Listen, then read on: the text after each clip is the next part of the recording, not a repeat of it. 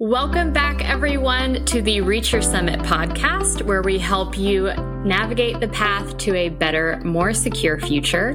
I'm your host, Jessica, with Summit Wealth Group, and we are back this week with our advisor, Scott Marks, out of our Scottsdale, Arizona office. So thanks again for being with us, Scott. Happy to be here, Jessica.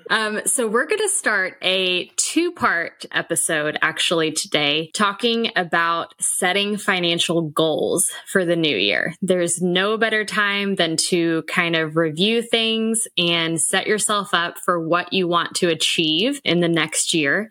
And no better person than to go over that with us than Scott here and let us know what we need to exactly focus on, how we need to prioritize things, so that we can really have the best financial year possible for us. As we dive into goal setting, let's start at the very beginning. What does a client or listener need to do to start creating their financial goals for the upcoming year? Excellent question. And I might sound like a broken record because a lot of people have probably heard this before, but you want to set what's called a SMART goal. And that doesn't just mean an intelligent goal. It's actually an acronym for setting a goal that is specific, measurable, achievable, relevant, and time-bound. So when we think about setting a goal, it needs to be specific enough that you'll know whether or not you achieved it, right? So if we're setting a financial goal to save $10,000 by the end of 2024, that's a good specific goal where we can measure it. We know if we save $10,000, is it achievable? Mm-hmm. Well, that's based on your cash flow. So working with an advisor can help you determine if it's achievable for you or not. Relevant just means, is saving $10,000 by the end of next year? Is that the goal that's most important to you right now? Is that the thing that's going to get you closer to the next goal that you have in mind? And time bound. Give yourself a time frame as to when the goal needs to be achieved. I think the mistake a lot of people make with setting goals is they'll say, oh, I want to lose 5 pounds. That's a common goal at the end of the year, right? So they'll say, oh, I want to lose 5 pounds. And they don't really think about, okay, well, what are the things I need to do in order to make that happen? And when do I want to achieve that goal by? If you don't have a measurement time frame, if you don't have a means of reaching that goal, if you don't have a plan in place and a time horizon for completing it, a lot of times it just never happens and it fades away. The other thing I would suggest is just making sure that you write your goals down. Writing them down gives them more value, gives them more meaning for you.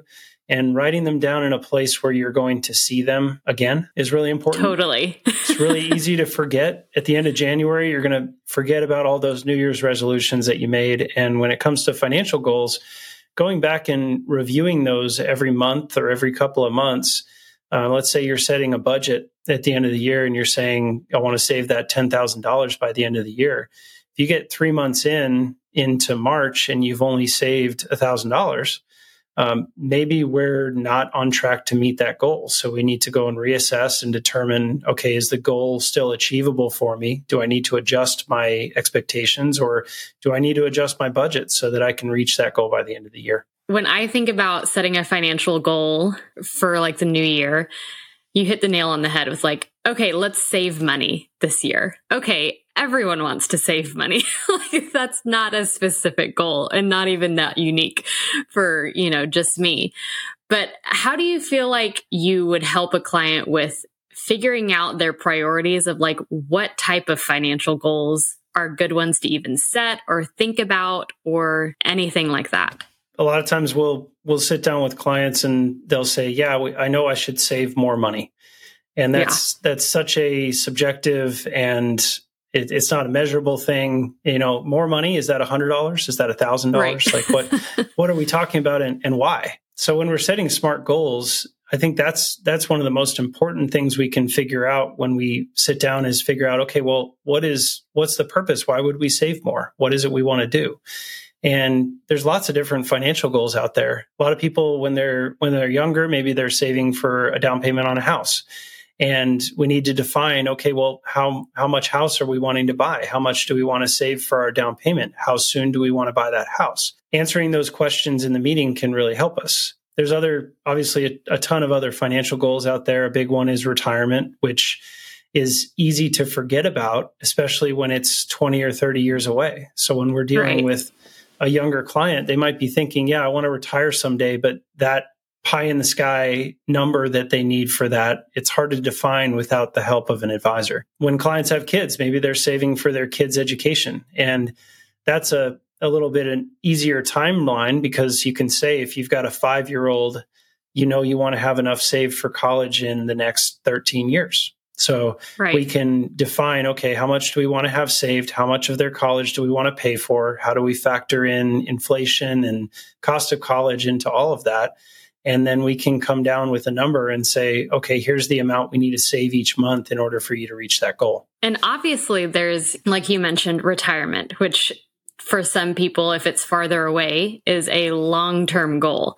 And so you're right, it is hard to kind of imagine, and it feels less important than, some of the more immediate things that we're going to be doing, which would be more short-term goals, like buying a house maybe, or paying off student debt, or even going to college if you're paying for that yourself. So how would you kind of help someone navigate if they have long-term goals and short-term goals? Like, how do you figure out how much you put towards what? Should you put something off for a little while, or you do something else? How do you do that?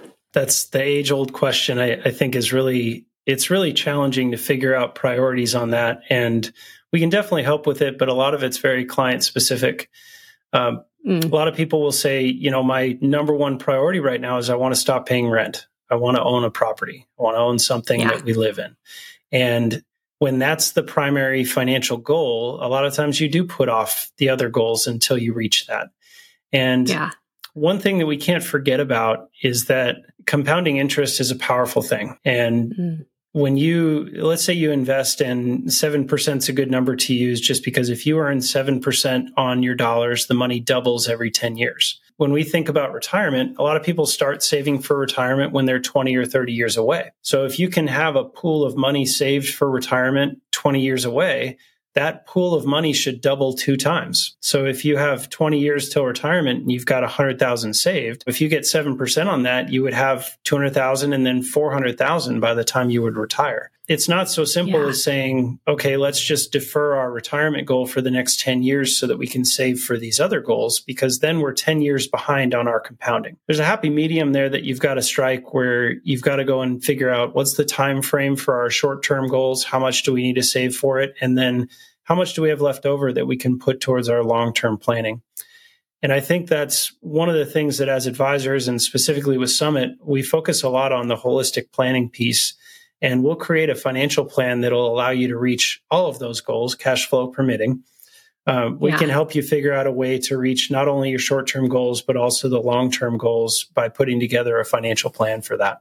That was one thing when I started working at Summit, I did not realize what a financial plan really looked like and how in-depth it was. And like you were saying, there are so many aspects that you guys can dive into with clients with financial plans and helping people reach long-term and short-term goals. Another thing I find when I, have a goal in mind, especially financial, is when you're looking at a year for a time frame of how long something's going to take, a lot can happen in a year. Like there can be so much and so many kind of financial setbacks and just obstacles that pop up when it comes to trying to reach those goals. How do you feel like you personally deal with stuff like that, and how you would kind of advise clients? That's going to happen every time, right? So one of the things that we do in planning is we try to update them every one or 2 years, just because we know that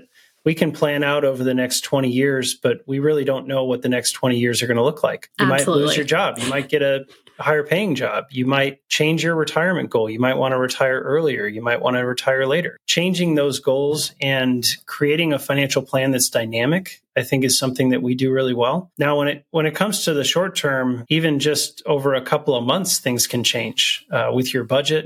Maybe you have an unexpected child. Right? That happens a lot, right? Maybe your AC breaks down, or you have to get a new car.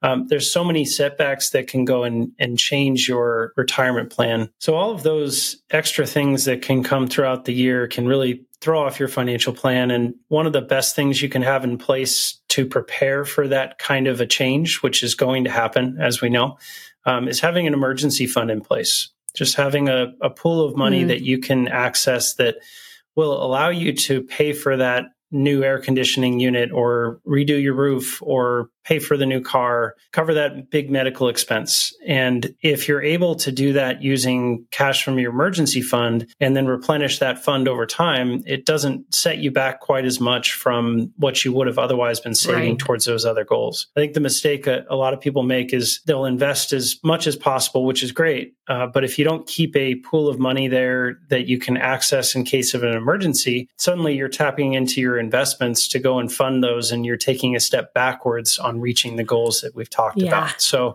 it's important to just have some money set aside for that. Typically, we recommend 3 to 6 months of expenses as an emergency fund. So if you can keep that money set aside, then some of those financial setbacks that are going to happen during the year won't be as impactful. The other thing is when we're doing budgeting, we try to build in a little bit of cushion. If we're doing your budget, we know, okay, you've got $3,000 a month that you can save towards your goals. We might set it up so that $2,000 a month goes towards your investments and all of those goals. And then the other $1,000 a month is there for excess. So it's there for the unexpected expense. It's there to fund your emergency fund, replenish that. And if the end of the year, nothing goes bad, nothing goes wrong, we have a pool of money that we can go and invest all at once. So it sounds like if anyone listening doesn't have an emergency fund, that could be one of their first financial goals that they sit down and plan out for 2024. Absolutely. Definitely a huge part of goal setting and also just preparing for the unexpected. That actually is going to wrap up our first half of the financial goal setting series that we're doing here. We will have Scott back next week for the second half of this, where we are going to dive a little bit more into financial goal setting for different stages of life, and then how we review and adjust our goals when things kind of are not going the way that we had initially planned. So we will see you back next week. Thanks so much for listening. Thanks for listening to the Reach Your Summit podcast, brought to you by Summit Wealth Group. If you enjoyed this episode and would like to help support the podcast, please share it with others and subscribe so you don't miss an episode. If you have any questions or topics that you'd like us to cover, please email us at info@summitwealthgroup.com.